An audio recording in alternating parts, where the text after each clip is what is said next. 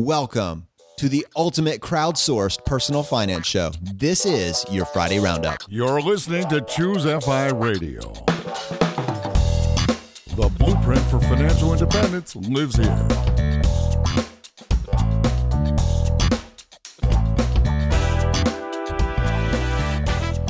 If you're looking to unlock the secrets to financial independence and early retirement, you're in the right place.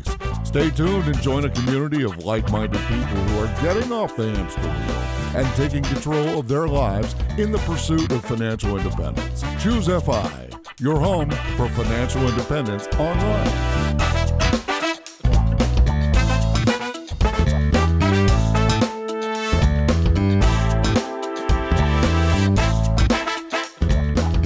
All right, everyone, super excited about this drawdown case study. We did not announce this to you on Monday because, to be honest with you, we didn't know if we'd be able to turn it around fast enough. But one of our most requested guests is Big Earn from Early Retirement Now. And I think the reason for that is well justified in that Big Earn has probably written one of the most thorough, I would say the ultimate guide. I try not to use that too lightly, but the ultimate guide to sequence of return and drawdown strategy. Really looking at it from probably the most comprehensive angle imaginable.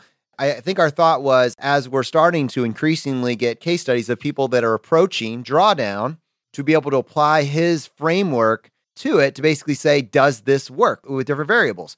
So yeah, to help me with this, I have my co-host Brad here with me today. How you doing, buddy? Hey, Jonathan, I'm doing quite well. Agreed. This episode 152 with Becky Heptig, and she talked about her financial life with her and her husband, Stephen. What's interesting is they are at this point where drawdowns are realistic for them. Becky talked about this in the podcast on Monday. When it comes time to actually take that money out, withdrawing money being like stabbing herself in the heart. Jonathan, stabbing herself in the heart. But I think a lot of that just comes from a lack of being comfortable with it. And I think what's beautiful about what Big Earn, who's also known as Karsten, does is provide this level of understanding. Karsten, I'm so curious and so interested and excited for you to help us walk through this amazing case study of Becky and Stephen. Thanks for having me on. So let's talk about some practicalities here in that, and this is one of the brilliant pieces that you made when you were starting to write the Safe Withdrawal Rate series, was that accumulation is relatively easy. There may be some nuances. Some people may have some different ways that they approach it, but really simplicity is your best friend when it comes to accruing wealth. The counterpoint being drawdown is not. Drawdown is very nuanced, and there's a lot of factors that you need to think about when coming up with a realistic drawdown strategy. Yeah, that's right. When you accumulate assets, we have all of these rules of thumbs like automate your savings and don't think too hard about stock market volatility. And I can tell you that once you're in the phase where you withdraw money from your portfolio, you definitely are a lot more worried about stock market volatility. And you are a lot more worried about digging into your principal. And it's a lot of retirees have this fear of touching their principal. And part of it is justified, but there's also part of it that's unjustified, right? Because unless you have a constraint that you have to maintain your capital because you want to leave a big bequest, it's okay to draw down your capital at a measured pace and slowly. And so don't deprive yourself, right? Don't have the scarcity mindset. And you should do your withdrawals confidently because that's what your retirement should be about, right? It should be fun. It should be confident. It should be comfortable. Don't have the scarcity mindset where you live like misers in retirement because you're afraid to touch your principal.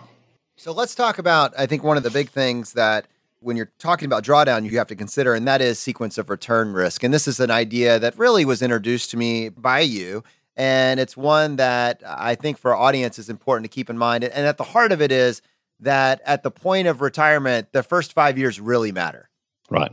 Again, that's a rule of thumb. It could also be longer, right? Because there are some instances where so the people that retired in the mid 60s to late 60s, they had very poor returns until basically 1982, and that's when the recovery started again. So 5 years is probably a good estimate, but there were some instances where the drawdown period was even a lot longer. And what sank you in the mid 60s was not just the first 5 years, it's actually the first 15 to 17 or 18 years, actually.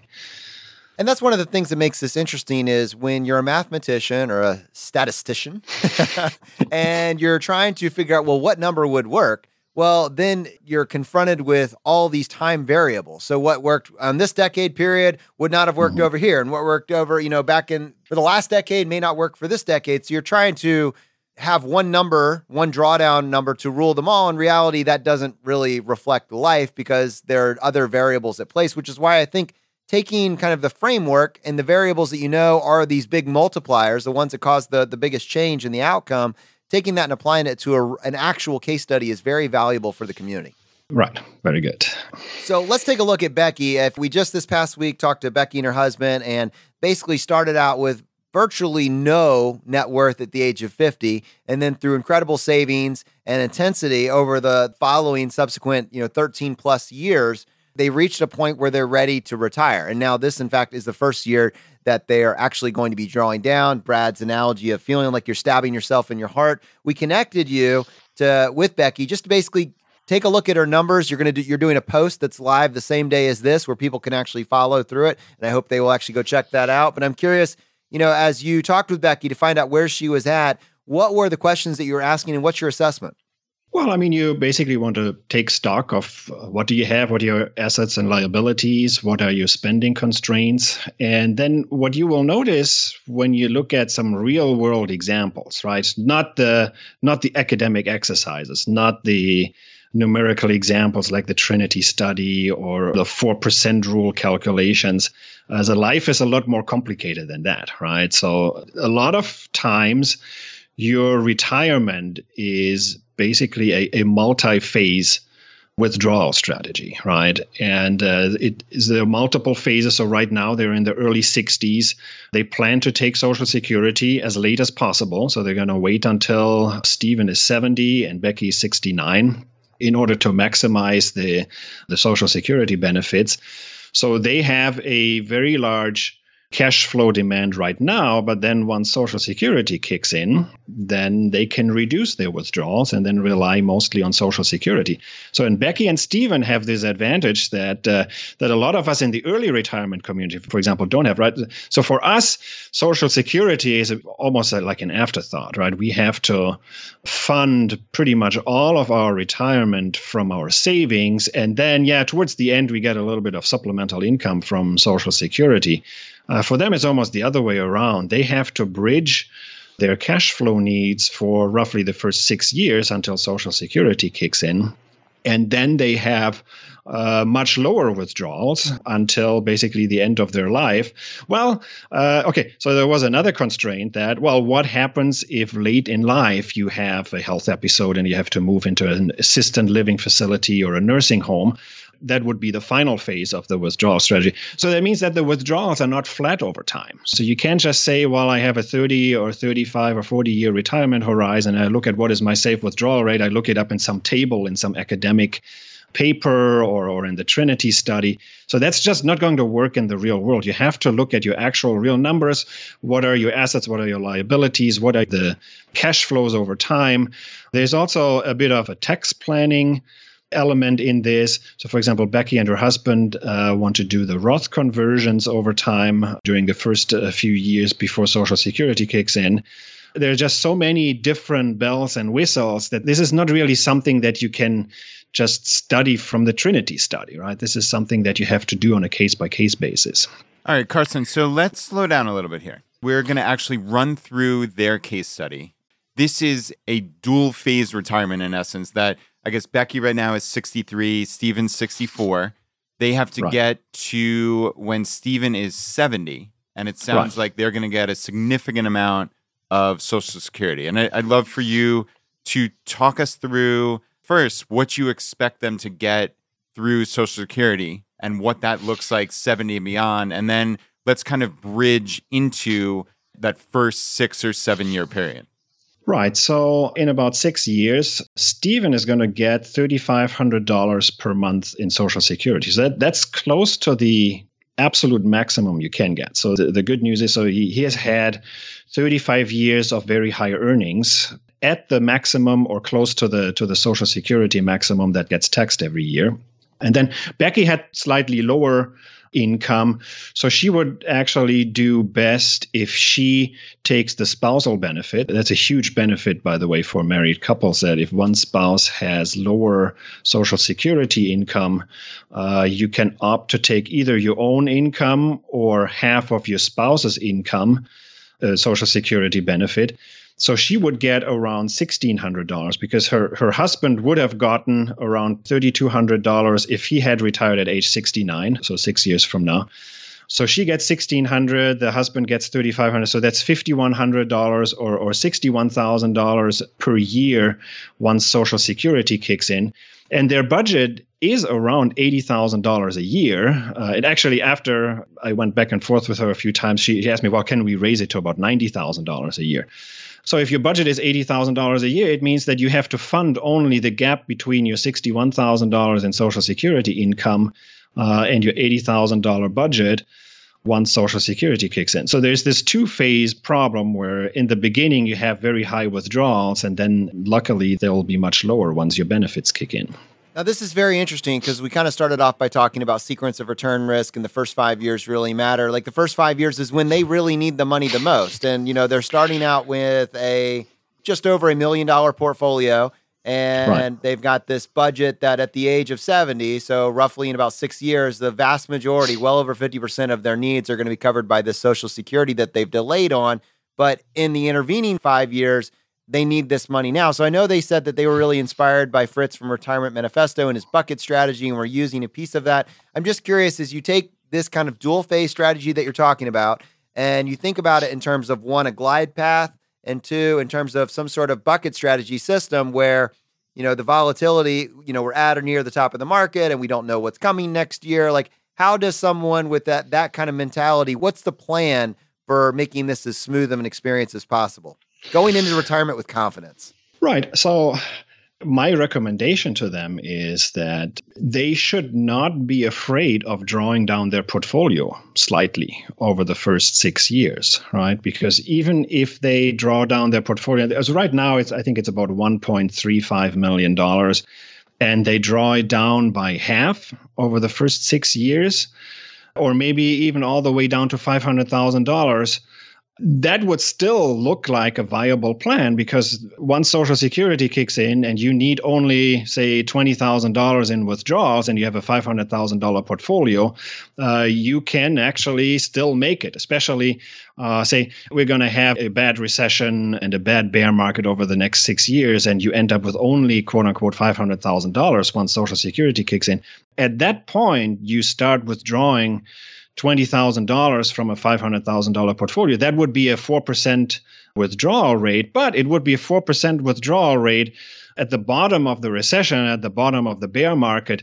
So even at $500,000, that still looks like it's a viable portfolio. So we want to get away from this mindset that we can't dig into the principal, right? That's why you built your portfolio to $1.3 million, to spend the money at some point. So it's actually, you can afford to withdraw something like $80,000, plus you have to pay a little bit of taxes because you want to do the Roth conversions along the way. So that creates a bit of taxable income.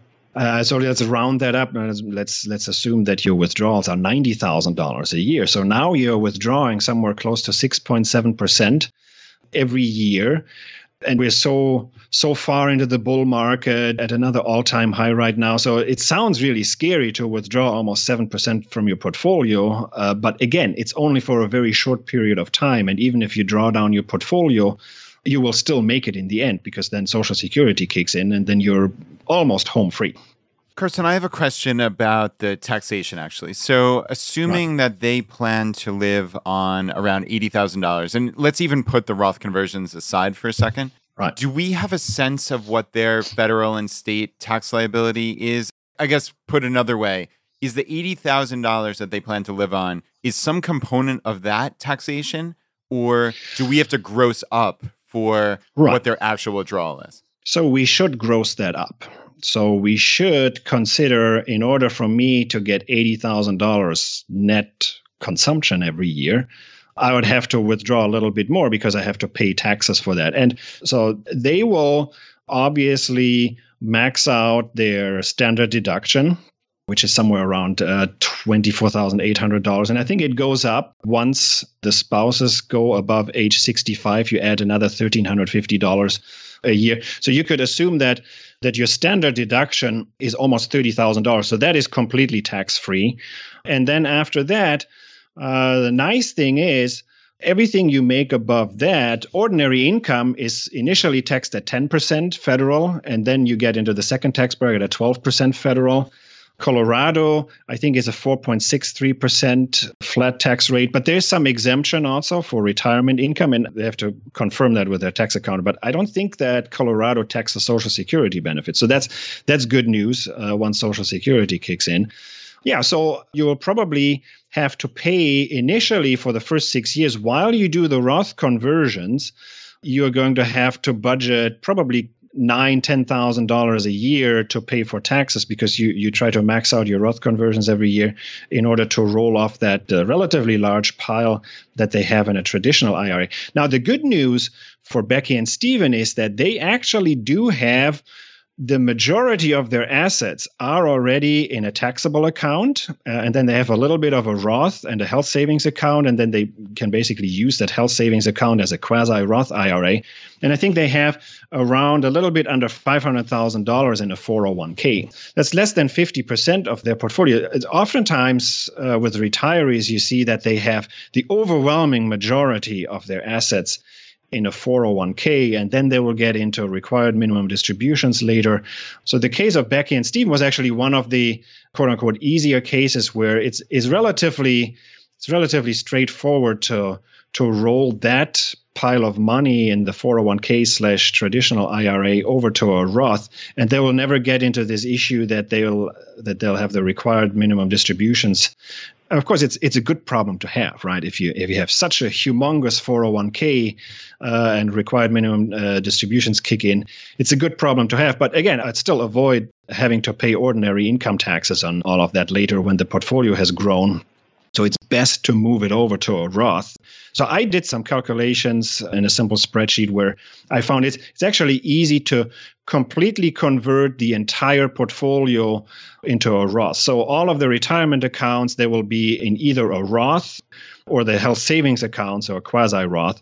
And then they would have lived off of the taxable accounts in the beginning. So eventually they will have essentially 100% Roth IRA, and then they will live completely tax-free in the future, except for Social Security, which will be taxed on your federal return, but it's only 85% of your benefits from Social Security will be taxed on your federal return.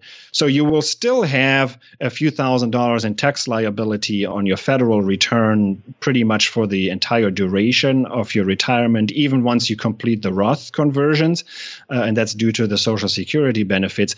But keep in mind, so the first almost $30,000 will be tax-free, and then the first, I think, $17,000 or $18,000 is taxed at only 10%.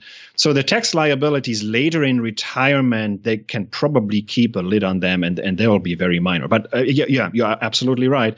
When you do your safe withdrawal analysis, you also want to factor in your taxes. Absolutely. So from the sound of this, they have a significant amount of their net worth. You said well more than half in taxable accounts. So for this 6-year period where they need to draw down approximately $80,000 per year, let's not even talk about inflation, but let's just say $80,000 per year, that can come out of their taxable accounts, which to everybody out there, that's just a fancy way of saying their savings, basically. This is money that's already been taxed.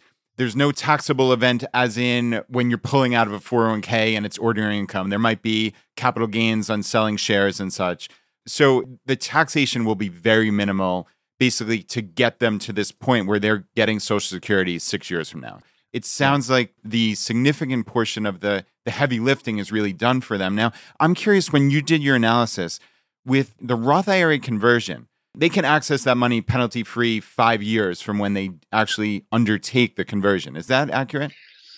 I think I have to double check with your accountant, but I think that 5-year limit is for us early retirees, because they are already past age 59 and a half. If they roll a traditional IRA into a Roth, it should be accessible right away. So, so I think very... that 5-year window and the ladder, that is something for the early retirees. That would be a constraint for early retirees, probably not for Becky and Stephen. Even then, because they have actually so much money in the taxable account that they can live off of, by the time they really have to access the Roth IRAs, that's going to be so deep into retirement that I think they probably don't have to access their Roth IRAs until they're about 70 or so really late into their retirement because of Social Security. Gotcha. So when you're figuring out the amounts for them to convert through this Roth IRA conversion, are you basing it on their 80,000, or are you only basing it on they're really only going to need 20,000 a year? Like, are you massaging the tax rates in essence? So they have 6 years to convert their traditional IRA. So the traditional IRA is right now about $490,000.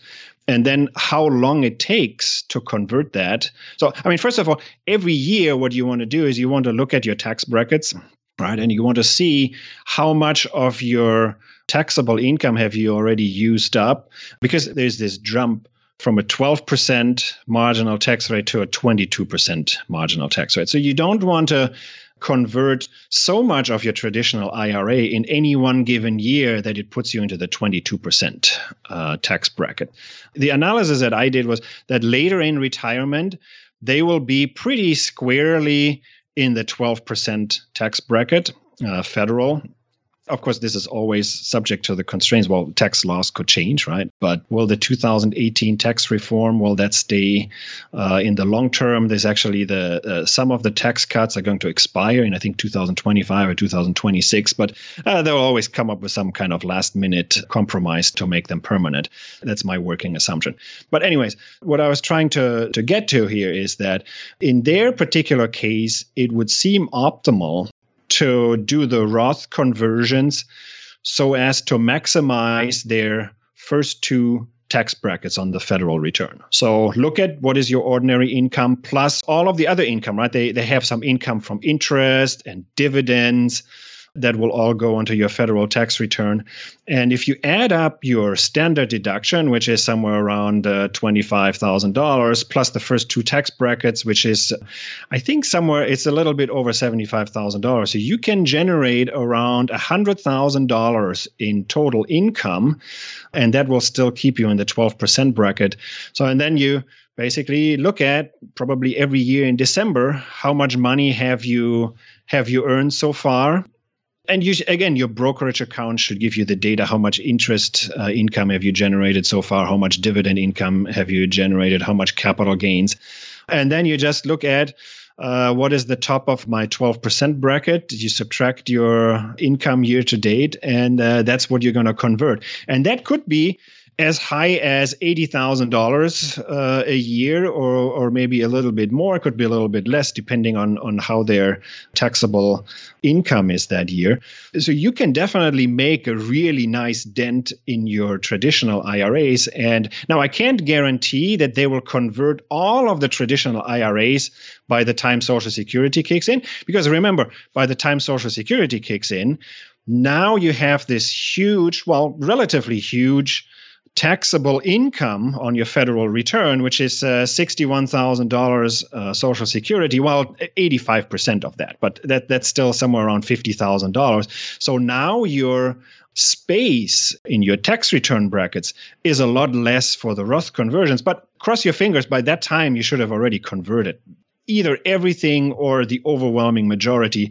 And then you can really decide, what do you want to do now? Do you want to keep doing the Roth conversions? If you still have enough money in your taxable account to fund your expenses, right? Remember, your withdrawals are now going to be much less because Social Security has kicked in.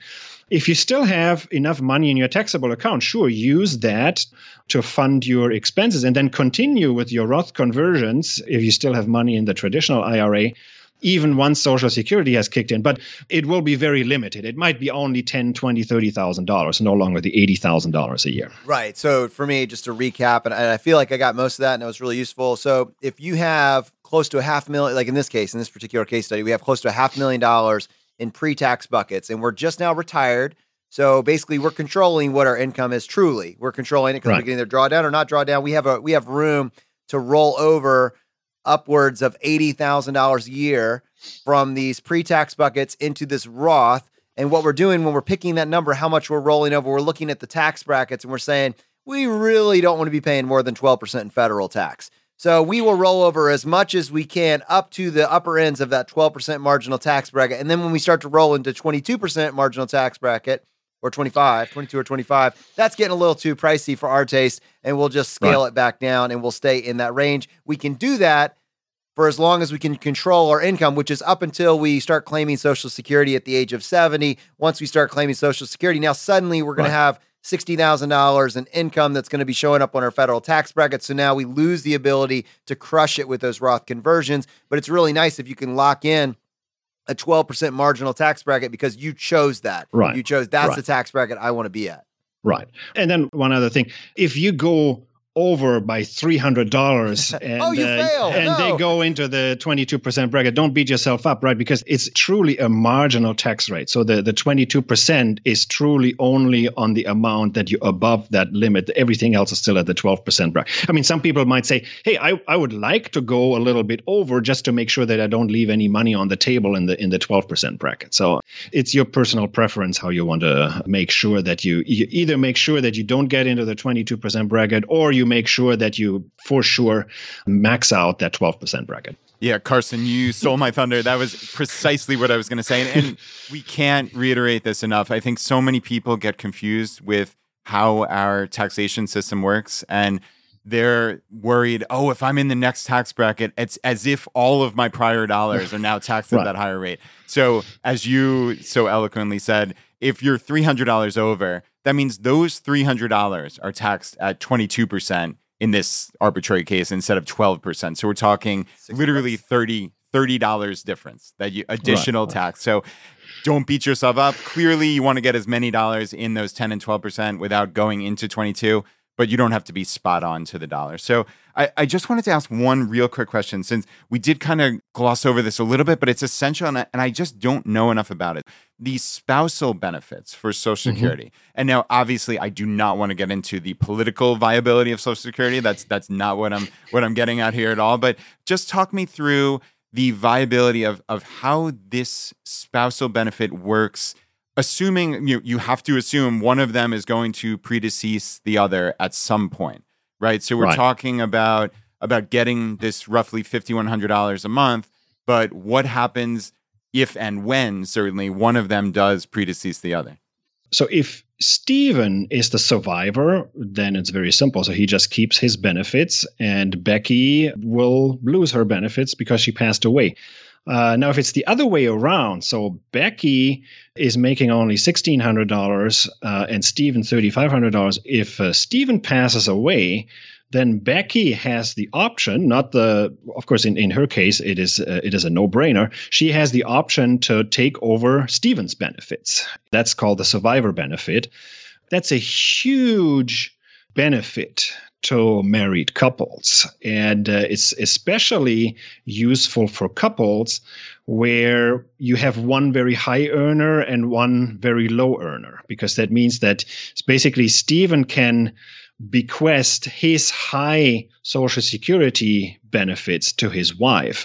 There's a huge benefit that Becky can take over Stephen's benefits. So it's as if she had earned all of these Social Security benefits. And so especially when you have a situation with two spouses where the one spouse is a lot younger and the younger spouse has a lower income, so you can extend the lifetime of the benefits of the high earner, because the low earner and the younger person will take over these high benefits. So there's a huge benefit. So this is actually one of the reasons why you probably, as a married couple, when you're in that situation where one spouse is younger and has a longer life expectancy and is also a lower earner, the higher earner definitely wants to wait as long as possible to claim benefits, because you can bequest the Social Security earnings to your younger spouse. That's fantastic. Yeah, thanks for breaking this down for us. And then I'm curious, if we actually think about the people that are listening to this show, and in particular leaning into this because they foresee a near future in which this reflects that they have some significant amount of net worth, Social Security is a reality. They're thinking about it dual phase, and they're preparing for their first year of drawdown. I'd like to spend just some time talking, Becky, again, going to this, I feel like I'm stabbing myself in the heart with this first, and I appreciate the fact that drawing down on principal is not the end of the world, but I just literally mean from a glide path perspective, from a bucket strategy perspective, from a, buffering yourself against volatility perspective. What are the guardrails that you would put in place for this scenario in terms of mechanically from a, hey, I need to have this checking account, I draw out all of next year, et cetera. What sort of framework would you think through with Becky and her scenario? I'm actually a little bit cautious on these bucket strategies. Of course, I mean, you have to have a checking account. You probably have a money market account where you have a little bit of a cash reserve.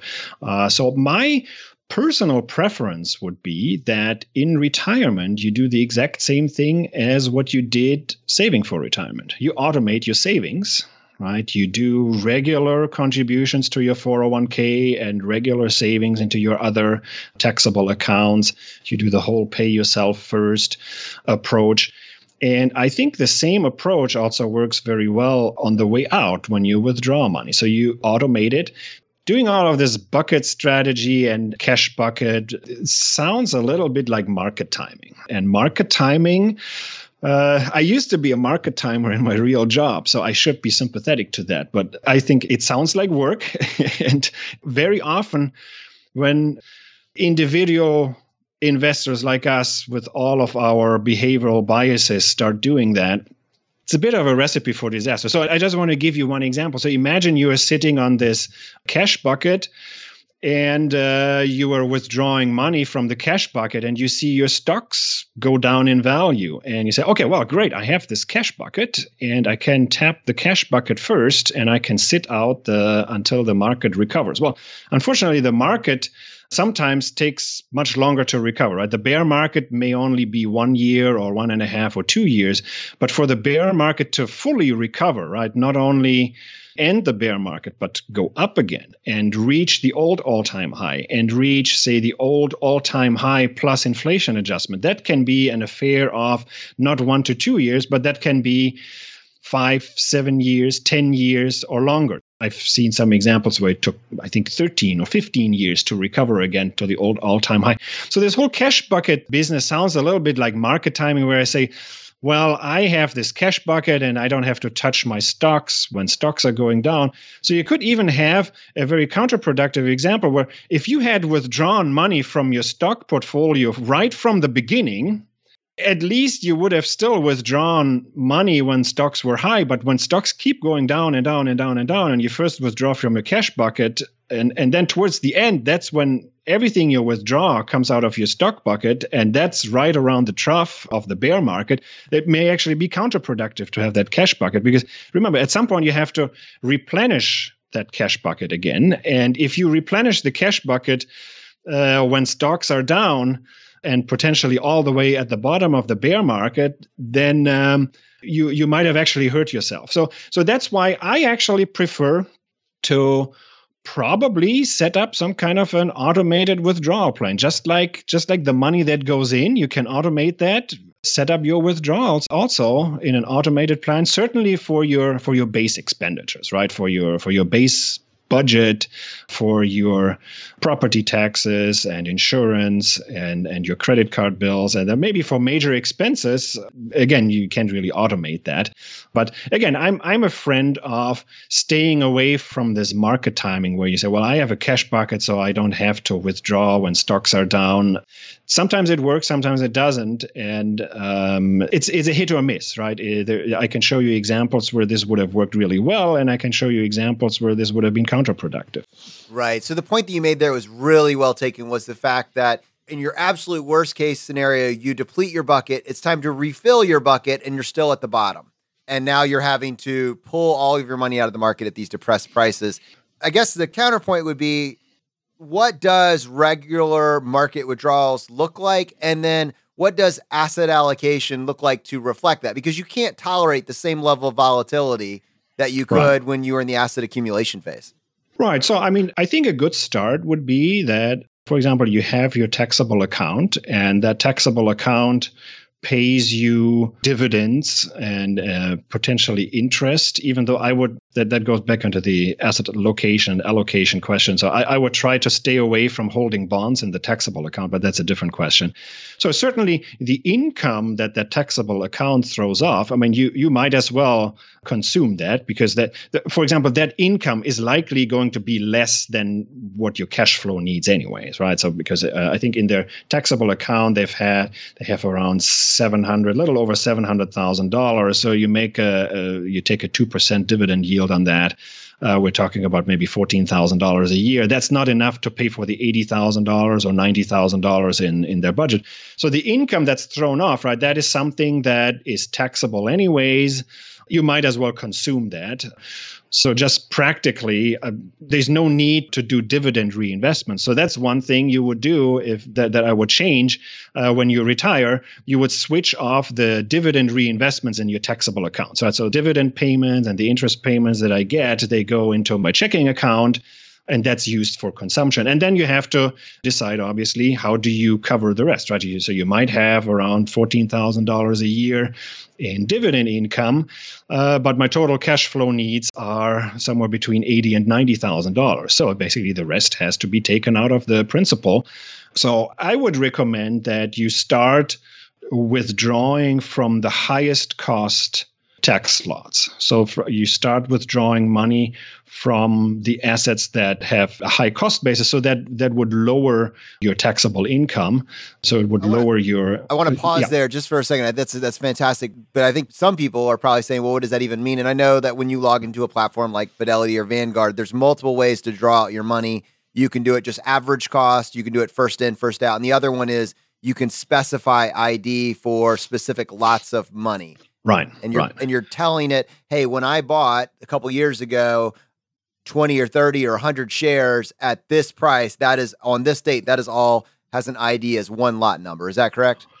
Right. And so I urge everybody, and in fact, you probably have to do that when you set up your account. So you want to have this lot identification set up. And then when you withdraw, you can again specify how do you want to withdraw that. I mean, obviously, you want to withdraw only long-term capital gains, not short-term capital gains. That is probably not an issue because for most retirees, you've had these lots for 10, 15, 20 years once you retire and you withdraw the money. So very likely these are going to be long-term capital gains. But again, the most tax-efficient way is to start withdrawing. And again, there might be some examples where it's not, but as a rule of thumb, I would start with the tax lots that would generate the lowest long-term capital gains. And Carson, just for clarity, that line of delineation between short-term and long-term is actually just 1 year. So for people out there thinking like, oh no, long-term, it's got to be 12 and a half years. It's just 1 year. So it's a point very well taken. But yeah, you don't want to sell short-term and be subject to short-term cap gains because that's at ordinary income tax rate. So you don't get the favorable taxation of the long-term. And there's only one exception to the rule is if you have a tax lot that is short-term or either short-term or long-term and it's underwater, then you could sell that one and generate what's called tax loss harvesting. So you could generate a tax loss and that could be written off against your other capital gains, or even it could be compensating against your ordinary income. So which would be fantastic. So that's why a lot of people like that. But there's some limits to that. But this is not something that Becky and Stephen probably have to worry about. So with Becky and Stephen, they're now doing this drawdown, and let's assume they're following your advice. I want to come back to mechanically what that looks like. I also wanted to ask you about the glide path. I know one piece of advice that you talk about frequently is, while maybe in the FI community we have this debate about paying off your mortgage or not, the answer there's a little more clarity when it actually when retirement is involved. And I'm curious your thoughts on how paying off your mortgage, that decision to pay off your mortgage, would affect the glide path. So Becky and Stephen have a home, a single-family home, and there's no mortgage on it. So I really like not having a mortgage in retirement. And even though when I was still working, I certainly enjoyed having a mortgage. Back in the old days, I could still write off the mortgage interest, and so there was some tax advantage to it, and there was some advantage due to leverage. So when you have very little in assets, you want to get started with your equity portfolio as quickly as possible. We talked about this in episode 35, if you remember. So you almost want to have leverage early on because your portfolio is so small. And in that case, a mortgage is not a bad way to get leverage. So don't pay off your mortgage if you're just starting out. So pay off your mortgage at the rate that your average 30-year mortgage specifies it, but don't accelerate your mortgage payoff. So you want to use the leverage and start accumulating assets as quickly as possible. But then in retirement, I think this whole equation flips. So I would argue that it's optimal in retirement to no longer have a mortgage. And the way I view a mortgage is that a mortgage is almost like a short bond, right? You have shorted a bond, and it's a bond at around maybe minimum 3.25%, probably all the way up to 4.5%. So especially for retirees that have a portfolio that is not 100% stocks, and I think 100% stock portfolio seems a little bit crazy risky to me, as most retirees are going to have a portfolio that's somewhere around, say, 60% stocks, 40% bonds. So why would you have a bond portfolio, a bond share in your portfolio with a 40% share, and at the same time have a mortgage, and the mortgage interest is higher than what you make in your bond portfolio? So I think that just if you look at, so Brad, you're an accountant, right? You have an asset and a liability, and the asset and the liability are both the same, and your liability has a higher interest rate than your asset. It's probably ideal to use that bond portfolio to pay off the mortgage, right? Unless you are a really crazy, almost risk-seeking, not risk-averse, but risk-seeking retiree with 100% stock portfolio. And then they say, well, that 100% stock portfolio is still not enough. I also want to have that short bond, which is the mortgage in my portfolio. So that's one of the reasons why I think it's ideal to have no mortgage in retirement.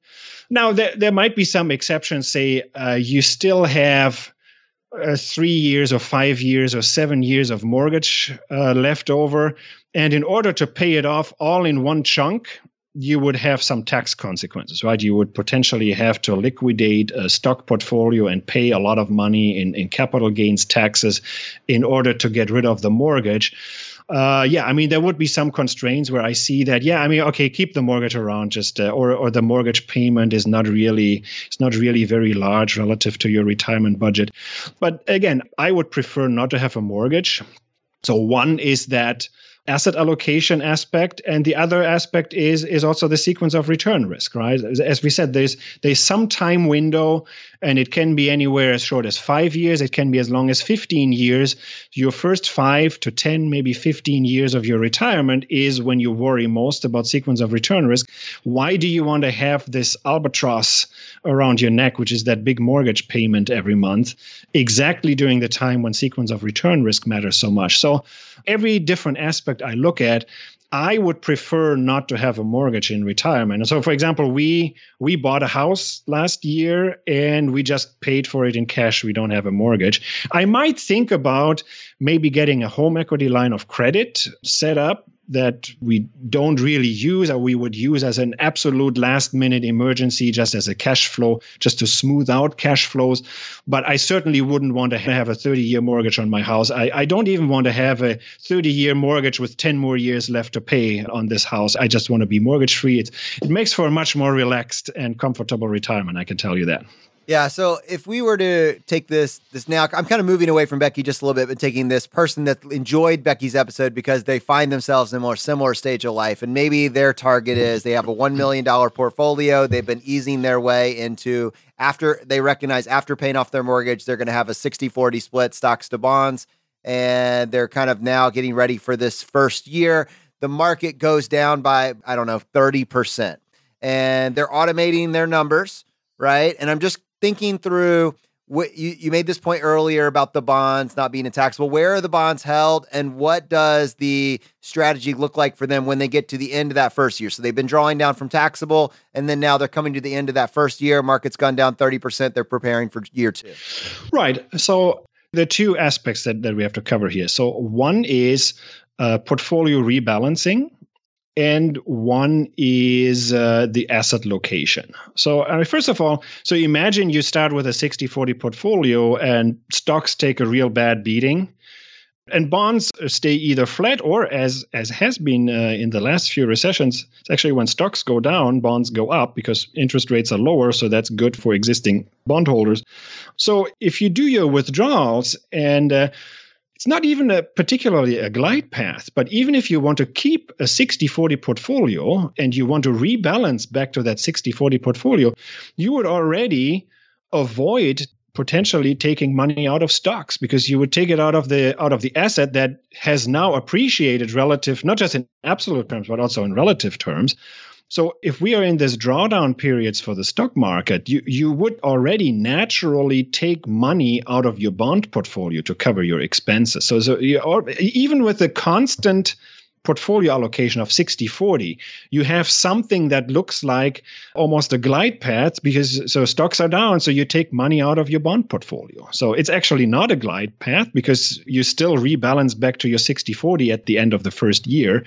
So you would very likely take the majority of your cash flow needs out of bonds. You might even withdraw more than your cash flow needs from bonds and put the remainder into stocks. If stocks are really beaten down after 1 year, it's even conceivable that you would rebalance from bonds into stocks. So just by rebalancing your portfolio, you already have some. It's almost a valuation approach, right? You rebalance from the appreciated assets into the beaten up assets, hoping for the underperforming assets to turn around again, which actually has happened in a lot of recessions, right? You had the 2008-9 recession, you had a very sharp decline and then a very sharp recovery again. So with this rebalancing approach, yeah, I mean, it sounds a little bit like market timing, but even by doing something as passive as a 60-40 portfolio, there is an element of a valuation-based tactical asset allocation almost approach. Well, it's not really tactical asset allocation, because the weights, if they stay at 60-40, it has the same flavor of it, right? So you sell the expensive assets and you buy the cheap ones, hoping for a reversion back to the mean again. All right, so Big Earn, people are watching this on YouTube and they say good Big Earn, the kind Big Earn on one side, and then we need to get like a Big Earn that has a frown on the other side. But I think the question everybody is wondering, what's the verdict with Becky? Can she retire yet? So the verdict is, yes, they can indeed retire. I would almost argue that their $80,000 initial budget is a bit too conservative. So I would potentially take it up to maybe $85,000. $90,000 now you get, now you're pushing it a little bit, but certainly at $80,000 annual budget, $85,000, they will not just make it, but they will very likely have a ton of money left over even after 30, 35 years.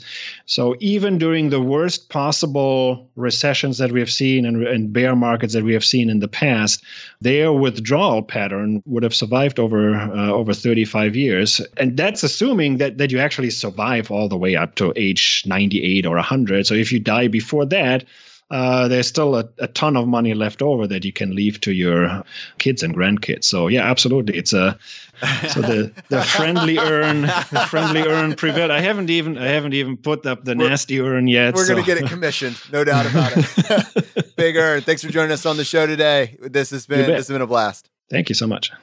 All right, to our audience, you're listening to this.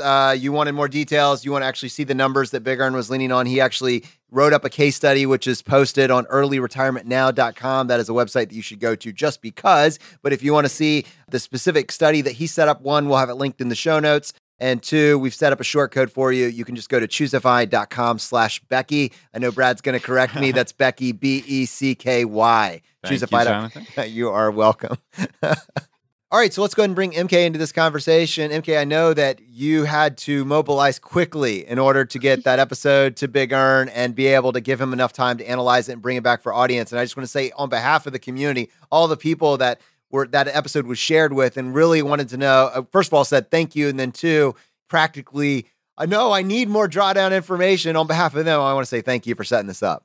You're welcome. I mean, really, it was all Big Earn. He's the expert, and Becky was so great at sharing her information so quickly. She was like, here you go, I'll type it all up. So it was great that she's been so willing to share her journey. And it really is not exactly the same, but it's similar to what so many people have been asking for in our community and saying, is it too late for me? And our answer was no, it's not too late. But then understanding, okay, well, then what are the exact steps that I need to do? So having Big Earn come back in and share his expertise in our survey that we did over the summer, people said, I want more Big Earn. That was very specific. What can we do to improve? More Earn. And we're like, okay, we will get you some Big Earn.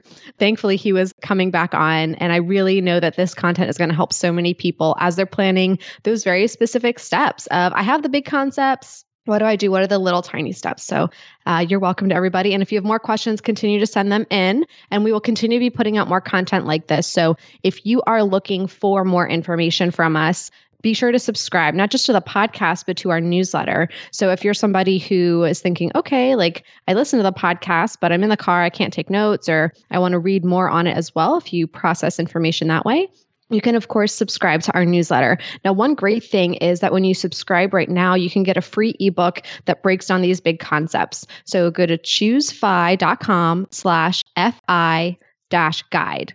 choosefi.com/FI-guide, and that will subscribe you to our email. So you will get all this information as we're putting it out. And it will also get you this free ebook where you can see financial independence made simple. Yeah, it is a beautiful infographic series talking about the big tenets of financial independence, and really excited how it came together, and hope that you will access it personally and share with a friend.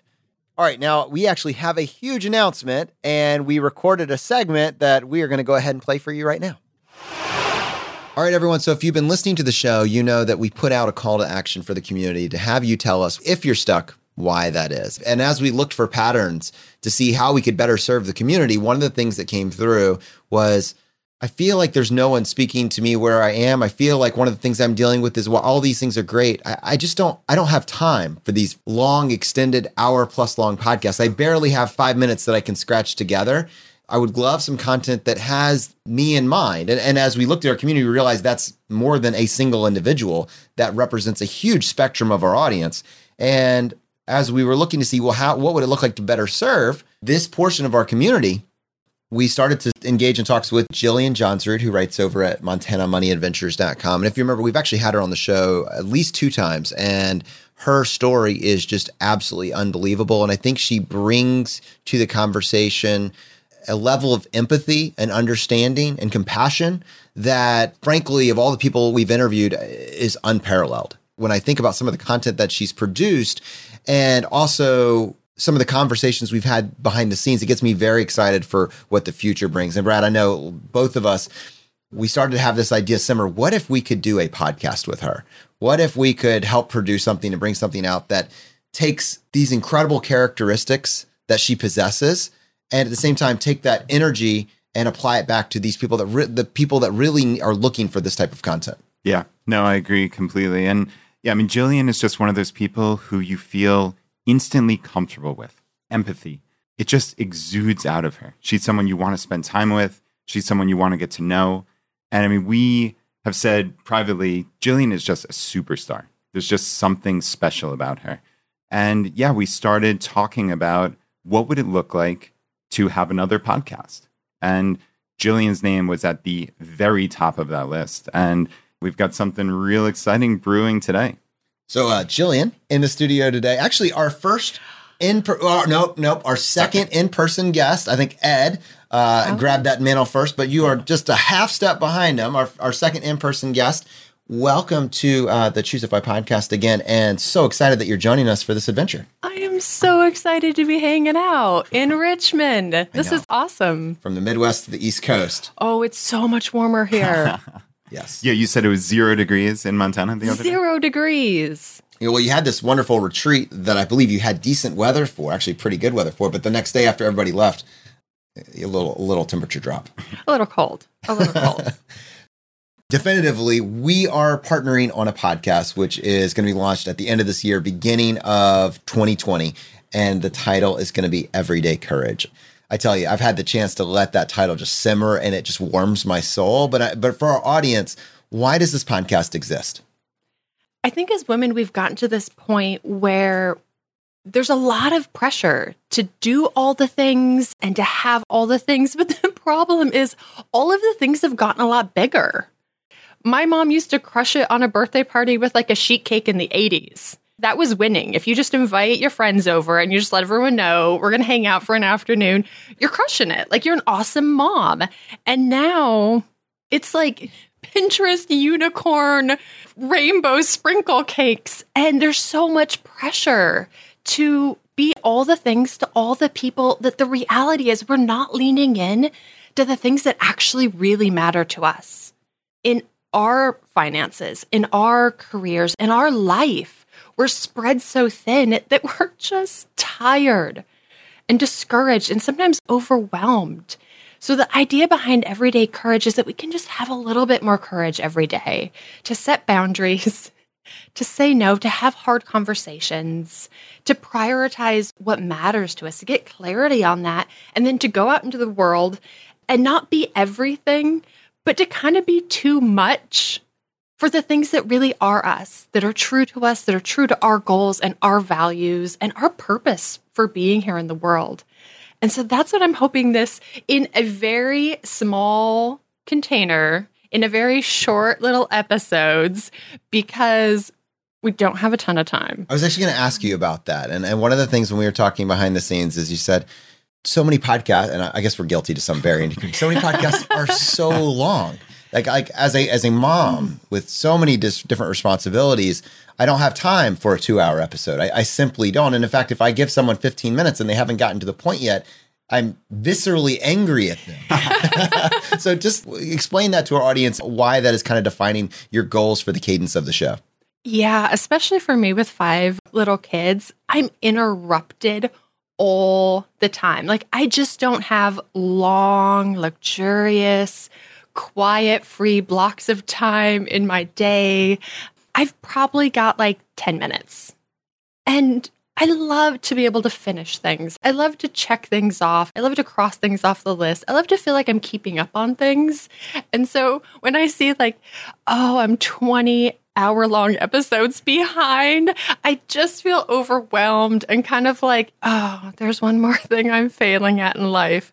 But if I like show up at school pickup and I'm 10 minutes early and I'm like, sweet, I could like finish an episode and just have that little bite-sized chunk of encouragement and positivity and inspiration. And maybe it's something heartwarming that like powers me through my day. And I finish it without like small humans interrupting me. Yeah, I know that I would super appreciate it. Yeah, Jillian, I totally agree. There's something about the stress of having all those podcasts back up on you. And, you know, for me, I listen in 1.5x. You could actually get a 15-minute episode done in 10 actual Earth minutes, which is kind of cool. Brad, typical, stepping in with a solution. Yeah. So you have a little more leeway there. But I love this concept because we look at financial independence as this umbrella for living a better life. I love when you're talking there about, you know, just getting a little bit better in just different aspects and what it means to you personally. And I think that people are looking for inspiration. They really are. And they're looking for just little tips to live genuinely a better life. So, yeah, I mean, I personally am incredibly excited to see what you put together here. Oh, MK, talk about big announcement. That one is pretty exciting. I am over the moon excited. When y'all first mentioned to me that this was an idea, I was just so giddy. That little kid like, I was so excited. So, Brad and I do that patented move a couple times each month. Yeah, for anybody watching on YouTube, you can see the excited dance. But if you're just listening, you're missing out. But I am so excited for the content that Jillian is going to bring. She always brings her A game or her A+ game. And she is just one of my favorite people in this community, present company excluded. You guys are great. But Jillian is still so have amazing. A pulse. Yes. But Jillian, she just brings it. She really puts out the best content and she is so genuine and wants to support people. And I think that's where I want to support her. And I hope other people will feel the same way, that because of who she is and her genuine nature, that they will fall in love with her as much as we all have. Yeah, this is incredibly exciting. I mean, the Choose F5 family is getting larger here. That's amazing. This is the second Choose F5 podcast, and we just could not be more excited to have Jillian a part of the team here. So certainly we're going to give you, the audience, much more information over the next 6 to 8 weeks on exactly when this is going to launch. But stay tuned. Everyday Courage with Jillian. Do you realize that, like, I don't know if we mentioned this, but 2020 is a new decade, like a new decade. That is wild. And, it's funny when you think about, like, the 1900s, you think the 20s, the 30s, the 50s. I mean, we're coming up on that in the 2000s. This is the 20s of the 2000s. It's kind of trippy when you actually think about it like that. Living in the future, my friends. Yeah, Living really. in the future. All right, MK, bringing in voices and feedback from the community. What do you got for us? Well, today we have ZB who wanted to shout it from the rooftops. ZB said that today we paid off our mortgage, paid $116,000 in 22 months, while also maxing out their 401k. The feeling is unbelievable. We are truly debt-free. Looking forward to next year and all the goals we will smash. We are 34 and 32. Next year, we will contribute to max out the 401k while also maxing out IRAs, HSA, and adding any additional money to our brokerage account. So ZB, we are here to shout it with you. Congratulations. That is awesome. All right. Well, before we close, just want to spend just a minute and get an update on our local groups. Well, we have a new local group to welcome, Vancouver, Washington. Welcome to the Choosify family. We're excited to have you here. And we have some events coming up. So Choosify Nebraska is getting together on the 12th of November to do unconventional life hacks. So it'll be exciting to see what comes out of that meetup, all the different life hacks that people can do. Our Choosify Frankfurt group is having a meetup in Germany on November 13th. So for everybody listening internationally who's in the area of Frankfurt, Germany, can't wait to see you there. And on November 17th, Choosify Stanford is having a Friendsgiving potluck, continuing with our trend of potlucks and everybody getting together for delicious food. That is awesome. And if you're listening to this and you want to get involved in your local group, to do that, you can just go to choosify.com/local. With well over 300 local groups all around the world, you will find a local group in your area. Find a community and get engaged today. Unfortunately, that is going to bring this episode to a close. But as you know, we like to finish every episode by doing a drawing for a copy of a book that we have found useful. And we're doing our book right now, Choosify, Your Blueprint to Financial Independence. But I thought also we might throw a little curveball out here. I am seeing a new book on the backsplash of this screen in front of me. MK, I believe you just released a new book. And I'm thinking if you want to, if someone in the audience, they've read all the personal finance books, but they want to get a FI fiction book, if they want to get a fiction book by a FI author, then maybe we could throw in The Infinite. And MK, why don't you just take a second and tell us about your new book release? Yes. Well, The Infinite is sci-fi, as in science fiction. I see what you did there. So it is a sci-fi adventure. So Nina wakes up in a parallel universe, and at first things seem better house, better job. But then she realizes that she is going to be stuck in this parallel universe, potentially with the person who kidnapped her there, if she doesn't find a way home in 24 hours. And she is not a physicist. So she has to enlist some help of friends to be able to help her travel across the multiverse. And she encounters different realities where different histories happen. So if you have liked The Man on the High Castle or Timeless or Michael Crichton, Jurassic Park, adventure stories like that, then you will love The Infinite. It's a fun adventure and mystery waiting for anybody who wants to travel the multiverse. That is really cool. Okay, where would people find the book if they wanted to purchase it? Anywhere great books are sold. So Amazon, Barnes & Noble, Nook, Apple, all the places. So obviously they can search for Infinite, but can they search your name? Is it MK Williams, Mary Kate Williams? What are we looking at?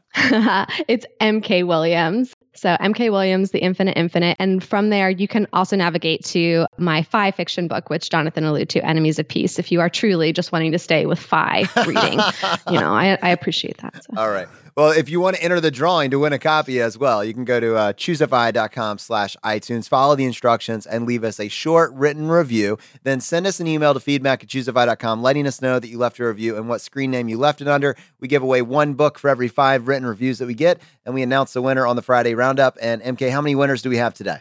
Today, we have one winner, and that is Joe. So Joe took to heart our idea of efficiency of words and time, and he says, a great resource, always an interesting listen with a variety of guests covering useful topics. Thanks, Joe. Awesome. All right, my friends, the fire is spreading. We'll see you next time as we continue to go down the road less traveled. You've been listening to Choose FI Radio Podcast, where we help middle-class America build wealth, one life hack at a time.